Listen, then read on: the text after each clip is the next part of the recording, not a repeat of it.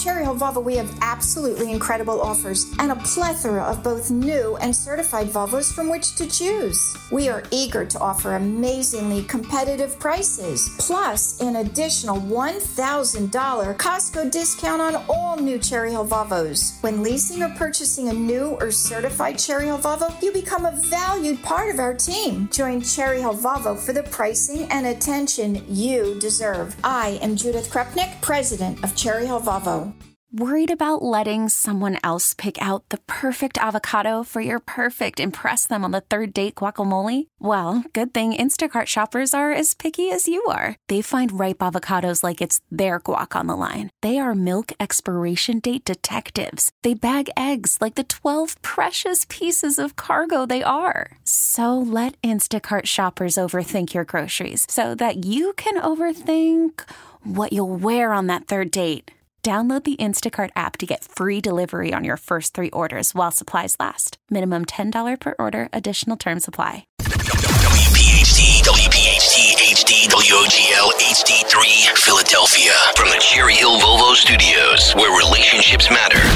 Always live on the free Odyssey app. The revolution will be broadcast. This is the next generation of talk. Now on Talk Radio 1210 WPHT, Rich Zeoli. Iowa caucuses are just 6 days away. Whoa, 6 days away. What's going to happen? And Chris Christie has no money. Big giant goose egg is what he has. Welcome back to the show. Glad you're here. 855-839-1210. On Twitter, at Rich Zeoli. Great to have you with us, and a lot to talk about with the Trump immunity case in the D.C. Circuit Court of Appeals today. Are presidents immune from their actions as president? Here to discuss with us, Zach Smith joins the show. Zach is a legal fellow and manager of the Supreme Court and appellate advocacy program in the Edwin Meese III Center for Legal and Judicial Studies at the Heritage Foundation. Thank you for joining us here in Philadelphia. Appreciate it. Of course. Thanks for having me on today. Absolutely. My pleasure. So, first of all, give us the 30,000-foot view on what the question is before the court. Yeah, so essentially the question is, it's long been established a principle of constitutional law that presidents can't be prosecuted or held civilly liable for official actions they take while in office. And so Jack Smith obviously is bringing one of the several prosecutions against Donald Trump for his efforts in the wake of the 2020 election. Essentially, Jack Smith is saying they violated the law, that he's being prosecuted for that, while Donald Trump is saying that his actions after the 2020 election fell within the outer perimeter of his official duties, and as a result, he is immune from prosecution. And that is the issue that the Court of Appeals heard arguments in today. And now this idea that you can hold presidents criminally liable, and Trump brought up drone strikes, and I brought this up earlier as well. Barack Obama used drone strikes to kill American citizens while he was president. His argument was they were terrorists, and he had the authority to do so. What if you had a United States attorney who disagreed and said there's no statute of limitations on murder? We're going to bring Obama before a federal jury. It would be insane. But if the court says presidents don't have criminal immunity for their actions while they're in office, I think this is going to be a situation where almost every president's going to wind up facing a federal jury at some point in the future. Yeah, that's certainly a concern. It's one of the major points that President Trump's lawyers made in court today, that essentially if presidents were not immune for their actions while in office, you get into this tit-for-tat situation. What's good for the goose today is good for the gander tomorrow, and will subject them to many forms of prosecution potentially after they leave office. The other issue you brought up is the other aspect of this argument that Donald Trump's lawyers made today. They said, look, we're not saying that presidents cannot be held accountable for their actions while in office, but that the Constitution provides an explicit mechanism for doing so. Presidents have to be impeached, and if they're tried and convicted by 2/3 of the Senate, they can be removed from office. And if they are impeached, tried and convicted, and removed from office, then they can be criminally prosecuted. But without those first two steps, the criminal prosecution cannot follow. Yeah, that's a great point. And if the Congress chooses not to impeach a president, that's Congress choosing not to bring charges, basically. And that's the end of it. If the Congress impeaches the president and they have a trial in the Senate and the president's not convicted, that's also the end of it, because Congress chose to not convict the president for the offenses that he was charged with in the House. Which, brings up another point here too, when you're involving due process. If you're going to argue that Trump has had due process, like Colorado and Maine are arguing, by virtue of their states looking at this and determining the 14th Amendment. And I know that this is a separate issue, but nevertheless, the question really is all this going to go forward? Couldn't you make an argument that, Trump did have due process. He had it in the Senate. He had a trial, and they found him not guilty. They acquitted him. So that's it. It's over. I mean, the situation is over. You can't now try him in a state court, even though it wasn't even really a trial. You can't do that because the Senate had the authority at the time, and they acquitted Trump. Well, keep in mind, Rich, ordinarily when we talk in criminal law, if someone is tried for an offense, they are acquitted for that offense, meaning they're found not guilty by a jury of their peers, double jeopardy attaches. Our Constitution prohibits someone being tried twice for the same crime.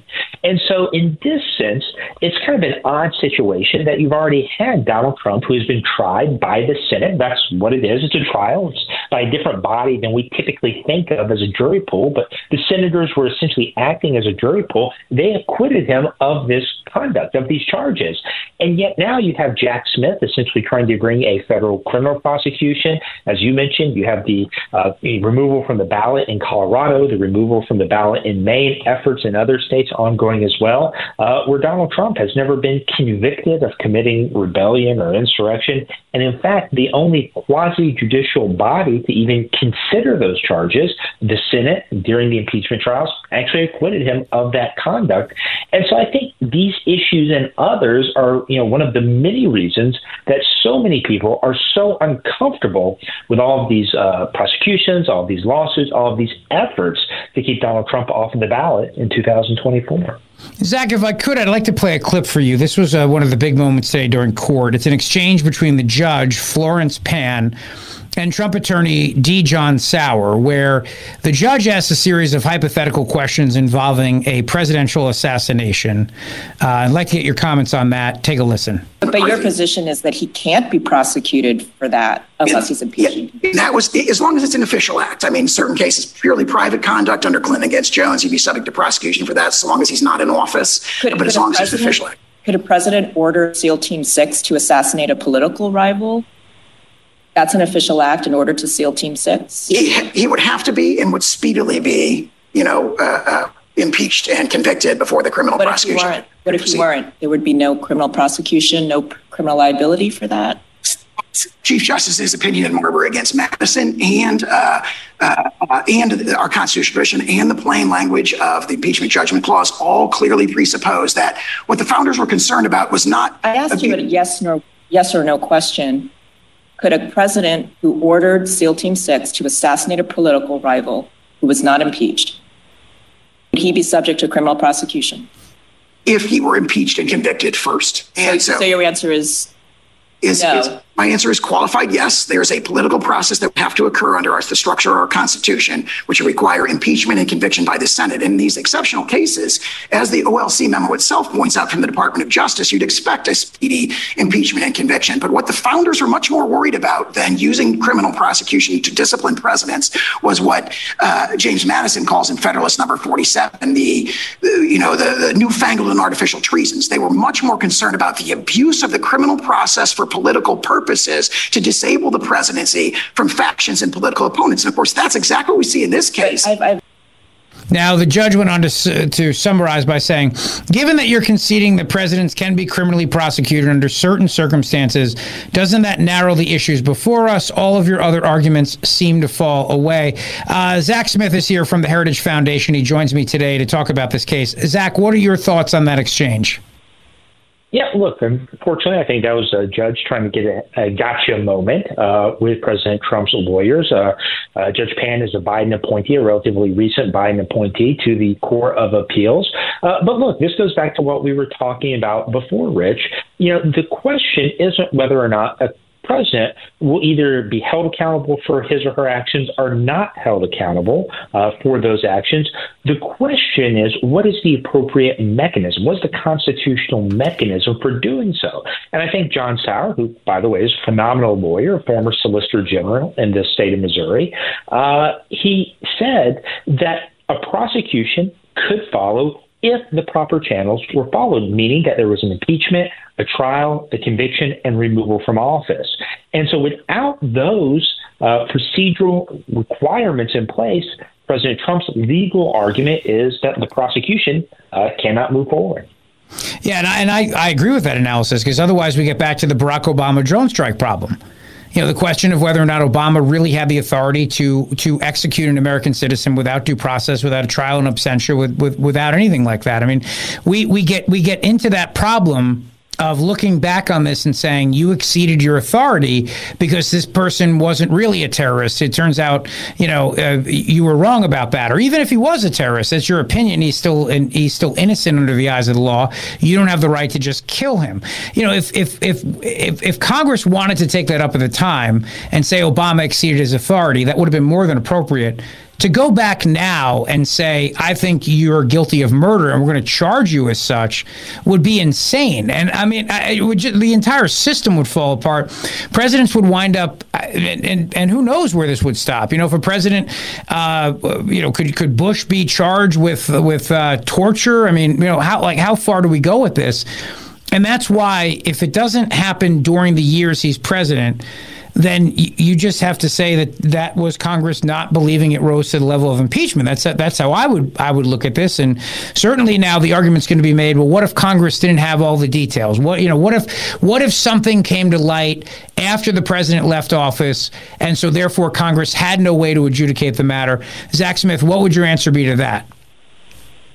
Look, I think one of the reasons we're seeing all of these new legal issues, very consequential legal issues being brought before courts today, and eventually they're going to make their way up to the Supreme Court if they haven't already, is that these types of prosecutions, these types of lawsuits, these types of efforts to keep a leading candidate off of the ballot in the Colorado and Maine instances, they've never taken place before. Because for so many years, really going back to the founding of our republic, political leaders on both sides of the aisle have recognized, again, what you're saying, Rich, that if you engage in these types of tactics, they're going to be used against you at some point in the future. And unfortunately, the Biden Justice Department and others on the left have seemingly disregarded that very wise advice, have moved forward with these cases, these prosecutions.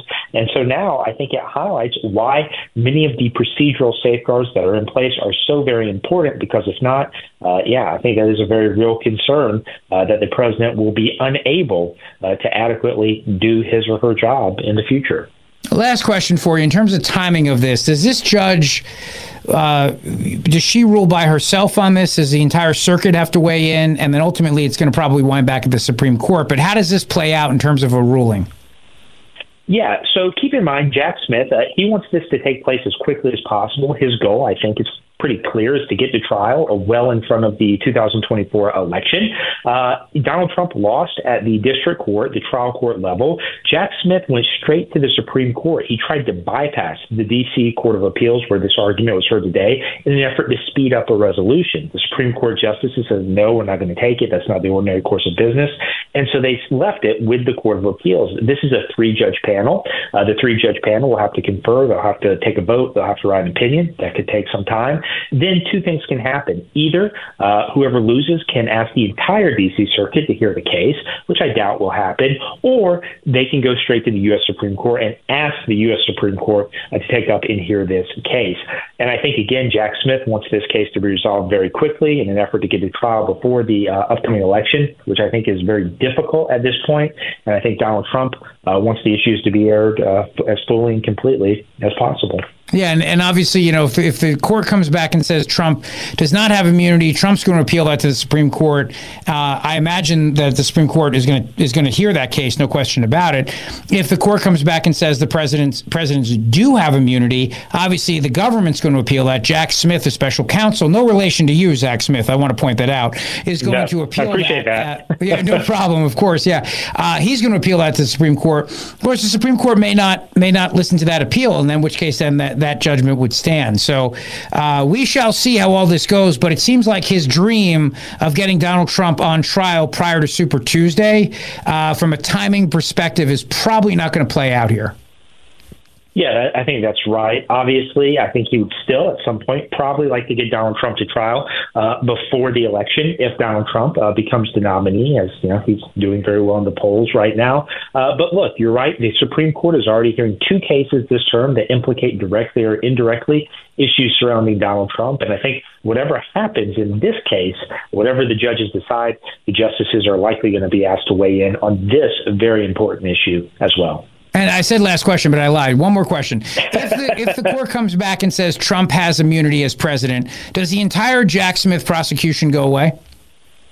No, I think the justices will be asked to intervene in that case. If the immunity decision is upheld, at least this specific prosecution in D.C. related to the aftermath of the 2020 elections, I think would be significantly hobbled, almost to the point of being non-existent going forward. Zach Smith, appreciate your time today. Thank you very much. We'll have you on again, and thanks for the great work you do at the Heritage Foundation. We appreciate it. Thanks so much. Good to be on with you. The Rich Zeoli Show on Talk Radio 1210 WPHT.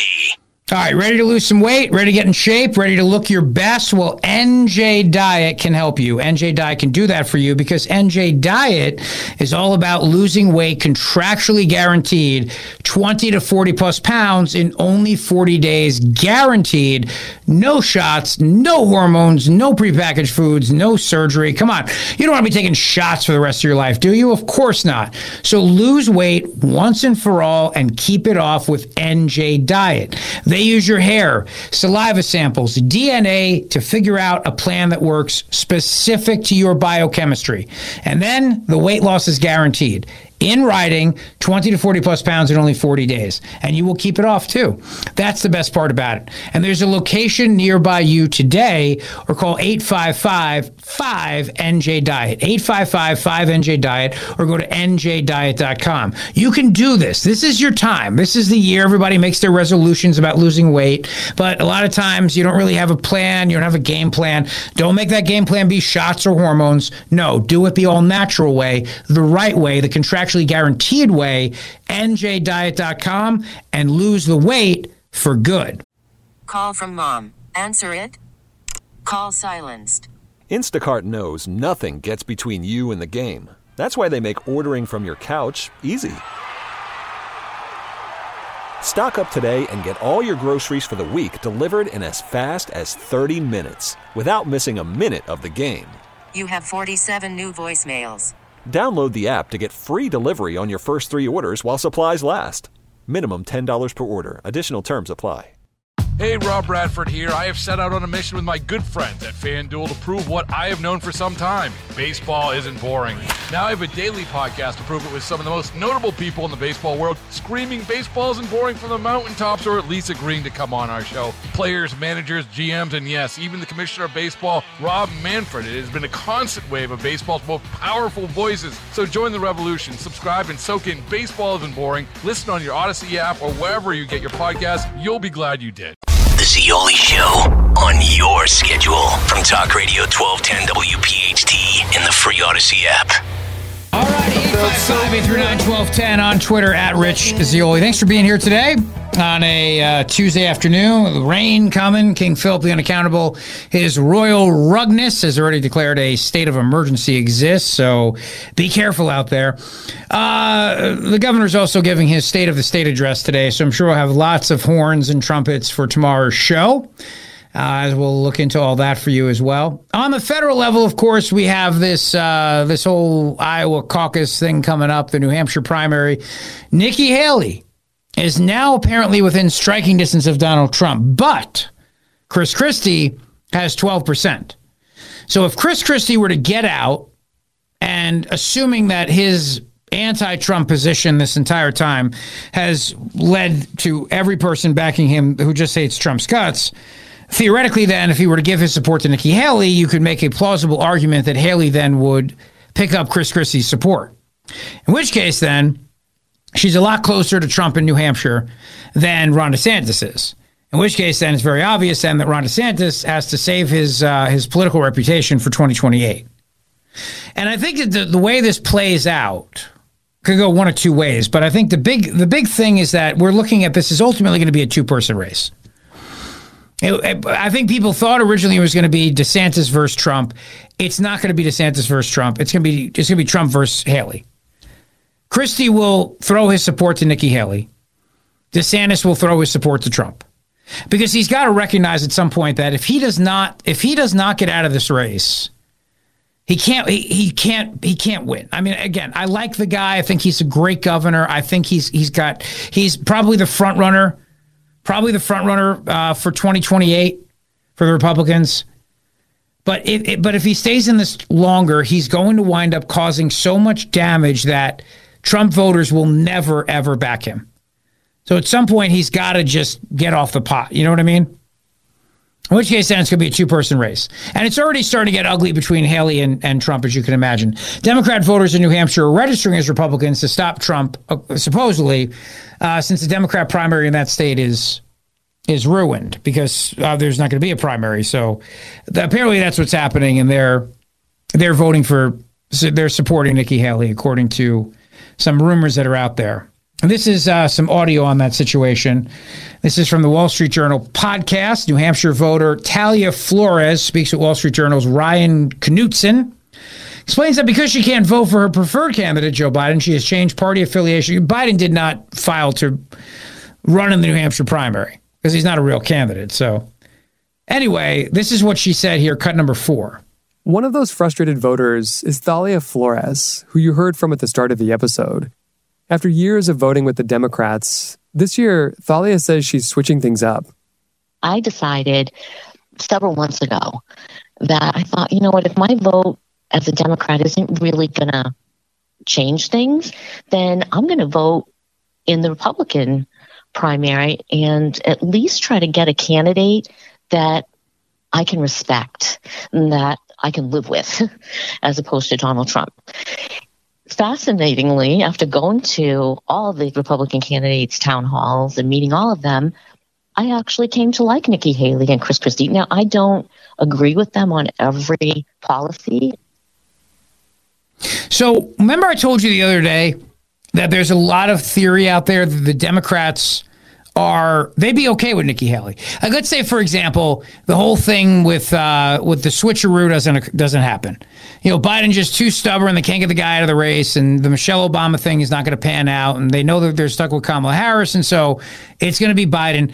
But they know he's going to lose to Trump. So Democrats could live with Nikki Haley. She'll keep the war in Ukraine going. They'll be okay with that. I told you that theory the other day. And this voter proves that. She says, I like Nikki Haley. I like Chris Christie. I could live with them. So I'm going to vote for them. I'm going to try to help them win. This is something like Rush talked about years ago, Operation Chaos. Remember that? Remember Operation Chaos when Rush talked about Republicans registering as Democrats in these primaries to try to stop, I guess it was Obama at the time. You remember Operation Chaos very well. Well, this is sort of similar to that. You know, Democrats now, since there is not a primary on their side, and many of these states let you change your party affiliation or just vote for whoever you want, they may be doing Operation Chaos, hoping that if Nikki Haley becomes the nominee, they could live with that. You know, if Haley winds up beating Joe Biden, they'll live with this. The deep state will be okay with that. She'll keep the war in Ukraine going. She's not going to make any big sweeping changes, and most importantly, she's not Donald Trump. So they would probably be just fine with that. The same with Chris Christie, too, but obviously that's not going to happen. So when I told you the other day that the Republican establishment was backing Nikki Haley, I was right, and I've been telling you that for a while. But in addition to that, it's not just the Republican establishment. You have to wonder now if the Democrat establishment is behind this, too, and it's not just some random voter on a podcast named Talia Flores. It's actually an organized effort by the Democrat Party to get Nikki Haley to be the nominee. Remember, they thought Trump was the easy one to beat. They believed that they could beat Trump, so they did everything to prop him up. Everything. All these legal actions are about making Trump the nominee. Except now they realize that that's blown up in their face, that Trump's going to win. So now the deep state, the masters of the universe, the commanders of both parties, of the giant uniparty in D.C., they've turned around and they went, okay, we got a problem here. We got a big problem. This guy is going to win. We're going to be stuck with him for another 4 years. And this time around, it's like Jaws 2, the revenge. This time it's personal. He's going to come after us. So we have to stop him. So what do? Well, Biden can't win. Can we swap him out? No. Why not? Well, because Michelle Obama doesn't really want to do it. And we can't go with Kamala Harris. And we got a woke problem if we just dump her. So we're stuck. What do? Well, then get behind Nikki Haley. Get behind Nikki Haley and then know that at least Nikki Haley is going to play it safe. She's not going to go in there and dismantle the deep state. She's not going to get out of Ukraine. You'll all make your money in the Ukraine war. Don't worry about it. And in fact, she may even start some new wars, She'll be good with trade. She loves the globalist stuff. You'll be good. And you have to wonder now how much of that is actually being organized by the Democrat Party. Is it really just a random Democrat voter who just came up with this idea on her own? Sitting around one day in her house in New Hampshire thinking, you know what? Since I don't really have anyone to vote for, I'll try to help get Nikki Haley the nomination. Really? Because it sounds to me like maybe this might be just a little bit more organized than we think. And Haley is not holding back. She is going after Trump big time. Now, I was asked a question today. Do you think that Trump would ever pick her as his VP? I hope to God no. I hope not after the way she's acting here. But I think that Trump supporters would be very upset. They would still vote for him. But I think they'd be upset. And I hope it doesn't happen that way.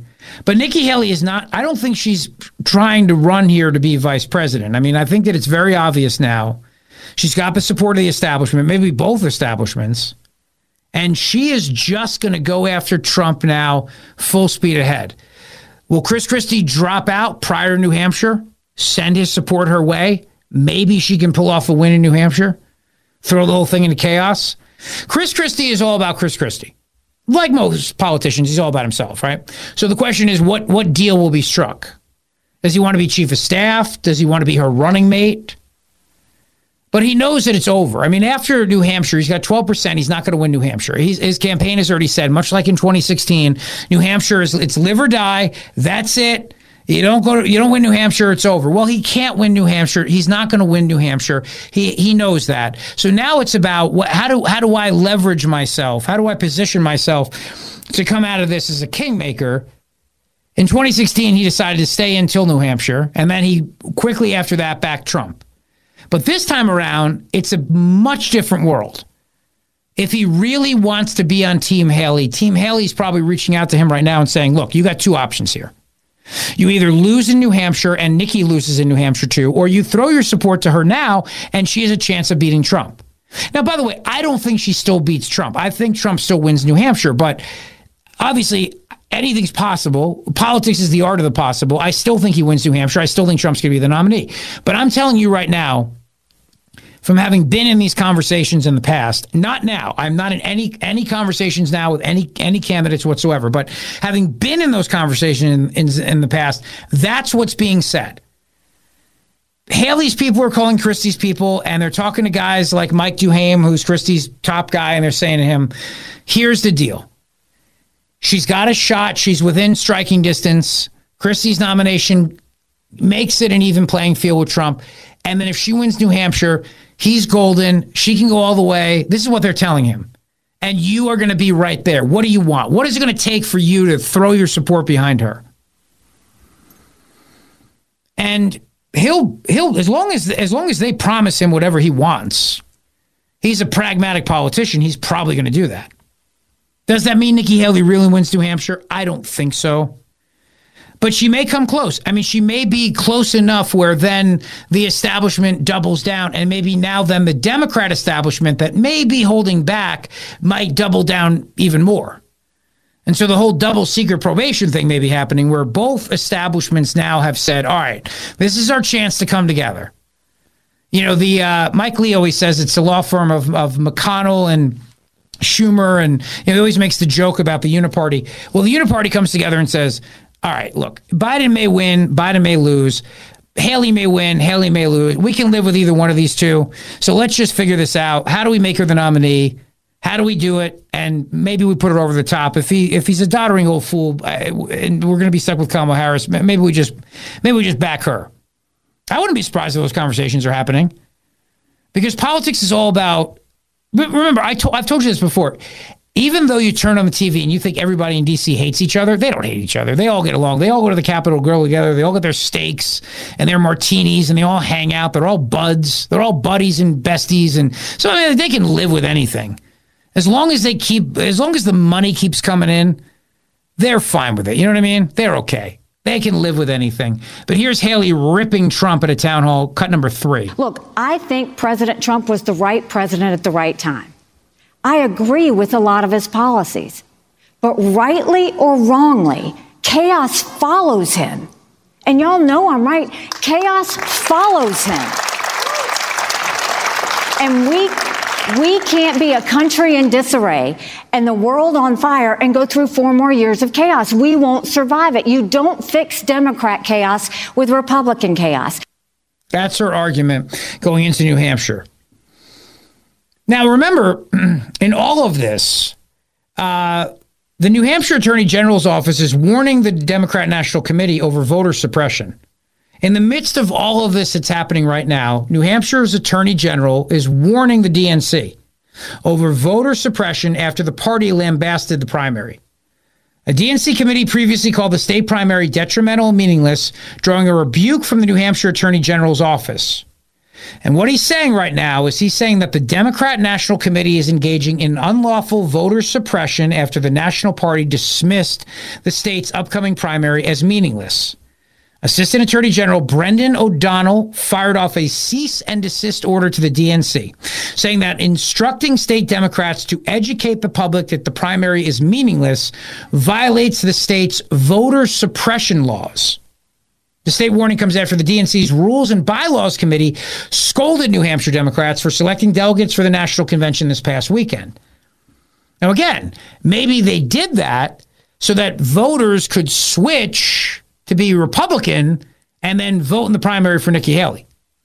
Nothing would surprise me at this point in life. This is the big story of the day today. It's brought to you by Veneria Dental, my buddy Dr. Mike. Veneria, get the smile that you deserve with VeneriaDental.com. VANARIA, VeneriaDental.com. By the way, Aaron Rodgers has said he is not going to apologize to Jimmy Kimmel. Jimmy Kimmel wants an apology after Aaron Rodgers suggested, joking, that Jimmy Kimmel could be on the list, the Epstein list. He joked about the Epstein documents to be released and said there's a lot of people, including Jimmy Kimmel, that are really hoping that doesn't come out. So Kimmel lost it, threatening lawsuits, and he melted down. And last night he attacked Aaron Rodgers in a scathing monologue. Aaron Rodgers today came out and said he will not apologize to somebody on ABC. That was his answer today. Aaron Rodgers said that. And of course, it's only going to infuriate Jimmy Kimmel even more. He said, quote, "I don't have any apologies, not for that guy from ABC." That's what Aaron Rodgers said today. 855-839-1210 on Twitter at Rich Zioli. What do you think, Henry? The Epstein list. Does Aaron Rodgers owe Jimmy Kimmel an apology? Probably not. No. Nah. Right? I mean, he made a joke. Jimmy got a little hurt over it, and I don't know. I think it's an overreaction on Jimmy Kimmel's part. Also, we speculated as well on this show about people, and that happens. And then the other thing, too, that I want to remind everybody of is that Jimmy Kimmel was pals with, he was hanging around with Epstein's chef. Yeah, it was Adam Perry Lang. Right. They both shared, I guess, the same personal chef, although obviously Epstein had him first. So that's kind of weird, right? I'm sure. Well, that's obviously what Aaron Rodgers was referencing. So I don't really understand how Jimmy Kimmel could actually file a lawsuit expecting to win. Yeah, there's an old saying that is, Ophelia doth protest too much, don't you think? Yeah, he's taking this way too far. I think he's screaming a lot, you know? Well, a nice 8-minute monologue, you know? Yeah, it was an 8-minute monologue going after Aaron Rodgers last night. Plus, it was clearly a joke. Right. Yeah. It's on the Pat McAfee show. Come on, what are we doing here? It's not exactly hard news on the Pat McAfee show. Yeah. Jimmy Kimmel's just annoying. Jimmy Kimmel is annoying, and I don't find him funny. And it's amazing how he has not been canceled for being on The Man Show. Yeah, he wore blackface on that show. He wore blackface. They used to have the women dancing on, jumping on trampolines, remember? Yes, I do.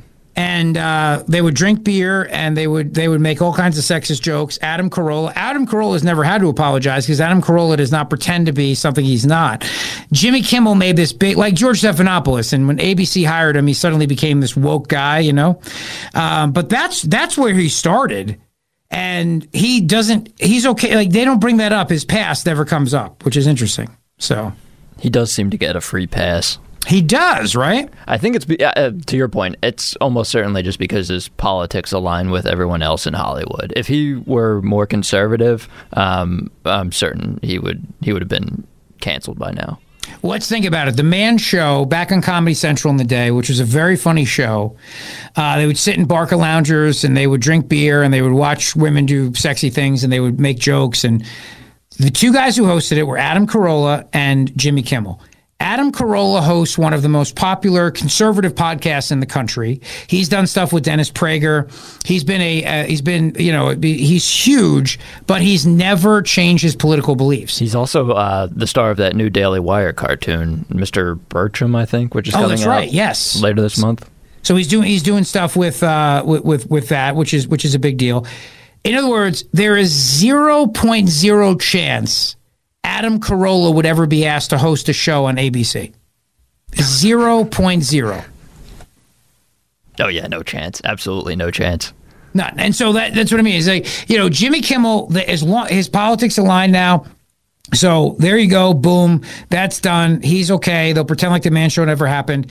Adam Carolla, no chance in hell. Never. If Jimmy Kimmel dropped dead tomorrow, and I'm not hoping for that. I'm just saying, if he were to drop dead tomorrow, it's not going to be, we'll get his old co-host Adam Carolla to host the show. Yeah, there's absolutely no chance that would ever happen. Jimmy Kimmel is safe and unfunny. Adam Carolla is not safe and is funny. They're all unfunny and safe. No, Adam Carolla is genuinely funny, I think. Well, I'm not saying Carolla. I mean, like, the ones who actually have, like, a show on, like, a major network. Oh, yeah. They're all like, you mean those late night shows? Yeah, they're all hyper-politicized. They're just about as irrelevant as, like, award shows. Like, who cares about those? They're not funny. They're not funny. Like the Golden Globes. That guy bombed. Oh, he's getting a ton of backlash now for that joke he made about Taylor Swift, and I don't understand how it was even remotely offensive. It wasn't about Taylor Swift. It was about the NFL. I agree. I don't understand why anyone would. I have the clip if you want to hear it real quick, Rich. Yeah, let's do it, because I did not watch that stupid award show. And who's the guy that hosted? Joe Coy. I don't even know who that is. He's a comedian that evidently isn't all that funny, but he's getting a ton of backlash because he made a joke supposedly at Taylor Swift's at Taylor Swift's expense. Here it is. You can judge whether or not it's offensive to Taylor Swift. Okay. As you know, we came on after a football doubleheader. The big difference between the Golden Globes and the NFL, on the Golden Globes, we have fewer camera shots of Taylor Swift. I swear. There's just more to go to here. Sorry about that. So he's getting in trouble for that stupid joke? Apparently it was offensive. And Taylor Swift, if you see the video clip, she looks so angry that she was like sort of mocked.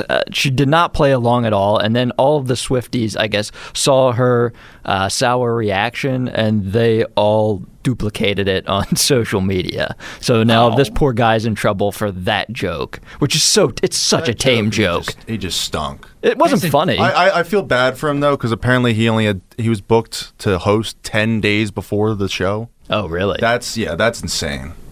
That's insane, because another thing too, when you think about it, not only is this guy not funny, that joke is so lame. It doesn't even make fun of Taylor Swift. It makes fun of the coverage of her at football games. Yeah, I agree. How does it even make fun of Taylor Swift is my question. I don't know, but she looks so angry in the clip.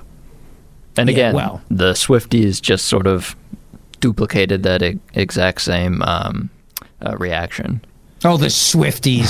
I hate them. Stop saying that. We're going to be next. I don't care. We love Taylor Swift. We think she's wonderful. We love Taylor Swift. I walked downstairs today. My wife was playing Taylor Swift. I said, "What are you doing?" Why are you playing Taylor Swift? What are you, 7? The Swifties are going to come for you, Rich. Fine. They've already come for Joe Coy. You could be next. Fine. Bring it on, Swifties. I trust the Zeoli army will battle the Swifties with no problem whatsoever. There's too many of them. I don't know how many Swifties listen to conservative talk radio. Yeah, I got to be honest. I can't imagine there's a lot of crossover there. They're not the other thing, too, is that if you're a Swiftie and you listen to this show, you have a sense of humor, whether you like Taylor Swift or not. That's probably true. I don't know. You know what I think? I think people should throw cheeseburgers at her. She's too skinny. That's the problem. I wish people would throw cheeseburgers at me. I enjoy a free cheeseburger. Yeah, I bet you'd like that. Yeah, you'd like that, wouldn't you? Would you like an undercooked bat burger? I'll pass on that. With a side of pangolin fries and a raccoon dog aioli? Yeah, No? I had a big lunch, so no thank you. Very generous that's of a you to shame. offer, though. You're missing out. Because speaking of undercooked bat burgers, Anthony Fauci, the nation's leading infectious disease doctor, you always have to say that by law, flip-flop during Congress grilling. The ex-White House doc ducked more than 100 questions about COVID and admits he approved the risky Wuhan coronavirus research proposal without reading it. I'll share you the details of that straight ahead. Thanks for listening to the Scioli Show podcast from Talk Radio 1210 WPHT and the Odyssey app. 200 planes are grounded after that door plug blew out. I'll get into that with you. But there's some breaking news around Hunter Biden I wanted to share with you, courtesy of the New York Post. So apparently, Hunter Biden knew all the people that bought his crappy art. I know. We're all surprised by this, right? We're all shocked. We're shocked to find this out. According to the New York Post, despite all the claims by Hunter Biden and the art dealer that it was a whole process and they didn't have anything for Hunter to know who was buying the artwork and blah, blah, blah, blah, blah. Hunter Biden knew most of his art buyers, despite the phony Fugazi ethics plan, and this directly contradicts the White House, according to the art dealer. First son Hunter Biden's Manhattan art dealer shared details Tuesday about purchasers of the first son's novice crappy artwork, while contradicting the White House's claim that officials brokered an ethics arrangement to keep buyer identities anonymous to prevent corruption. George Burgess said that Hunter actually knew who bought about 70% of his crappy art, including Elizabeth Hirsch Naftali, whom the dealer revealed purchased works by the first son both before and after scoring a prestigious appointment from President Biden. Hirsch Naftali, who scored repeated visits to the White House during the time frame in question, inked a $42,000 sale in February 2021 before her appointment that July by Joe Biden to the Commission for the Preservation of America's Heritage Abroad, and then another for $52,000 in December of 2022. Berger also confirms that the first son was aware that Hollywood lawyer Kevin Morris, who met Hunter at a political fundraiser in December 2019 before bankrolling his tax payments and living expenses, was his top patron, buying $875,000 worth of art in a January 2023 deal. The White House's ethics agreement regarding Hunter Biden's art was a sham. The White House never facilitated any agreement, despite saying the opposite to the public. George Burgess stated that he never had any communication with the White House about an agreement about Hunter Biden's crappy art, and admitted Hunter Biden knew the identities of the individuals who purchased roughly 70% of his crappy art. The White House did not immediately offer comment on Burgess' testimony, which is expected to continue through the afternoon. It was not immediately clear if the art dealers comprehensively provided buyer information after previously refusing to do so. He told committee members that during the closed-door deposition that Hollywood producer Lynette Phillips, who has hosted fundraisers for the elder Biden, introduced Hunter to Berger. Hunter has earned millions of dollars while his father was vice president in deals that are, of course, the focus of the House Republican-led impeachment inquiry. Reportedly sold at least $1.3 million in art as of this past July. You know, most first-time artists make millions of dollars. They do. The term starving artist is a myth. Every person who begins as an artist gets rich just like that. True. I mean, it's true. Everyone you know who's an artist is rich. Everyone. It's true. True. Look it up. The Post previously reported that Hunter sold 5 prints for $75,000 each. He would blow paint through a straw, and he would spit it and would land on a canvas, and then he'd sell that for like $500,000. The Picasso of our time. Had nothing to do with his father being president. Hunter sold 5 prints for $75,000 each, totaling $375,000 at an October 2021 Hollywood art show that controversially was attended by then LA Mayor Eric Garcetti, President Biden's then nominee, to be ambassador to India. I'm sure nobody went to that with the idea that they could curry favor with either the president's son or the future ambassador to India. Unbelievable. Nancy calling the show today. Hello, Nancy from Philadelphia. How are you today, my dear? Good, Rich. Long time no speak. Well, why is that, Nancy? Why have you not called me sooner? Well, that's a long story, Rich. All right. As long as everything's okay. Yes. Good. I really wish that every time people spoke about the many political lawsuits against Trump, that they would also highlight the fact that the prosecutors have access to and are using unlimited amounts of our tax dollars to fund those prosecutions. Yeah. Oh, no question about it. I mean, remember how much the Mueller report cost, too? Don't forget all that. Yeah. Of course. And all of the impeachments and all of the investigations and everything else. So our tax dollars are being used by a political party to go against a political party that we may support. It's an excellent point you raised, Nancy, and I hope people remember that because the government doesn't run out of money. It doesn't run out of time. Doesn't have to look for new clients. Their attorneys can use your taxpayer dollars however they like, and there's no ramifications for it. And it's a damn shame. Correct. It really is. Correct. Well, thank you, Nancy. Have a wonderful day, and I appreciate the call. Thank you. All right, 855-839-1210. Quick check-in on social media by our friends at Cherry Hill Volvo. Let's see.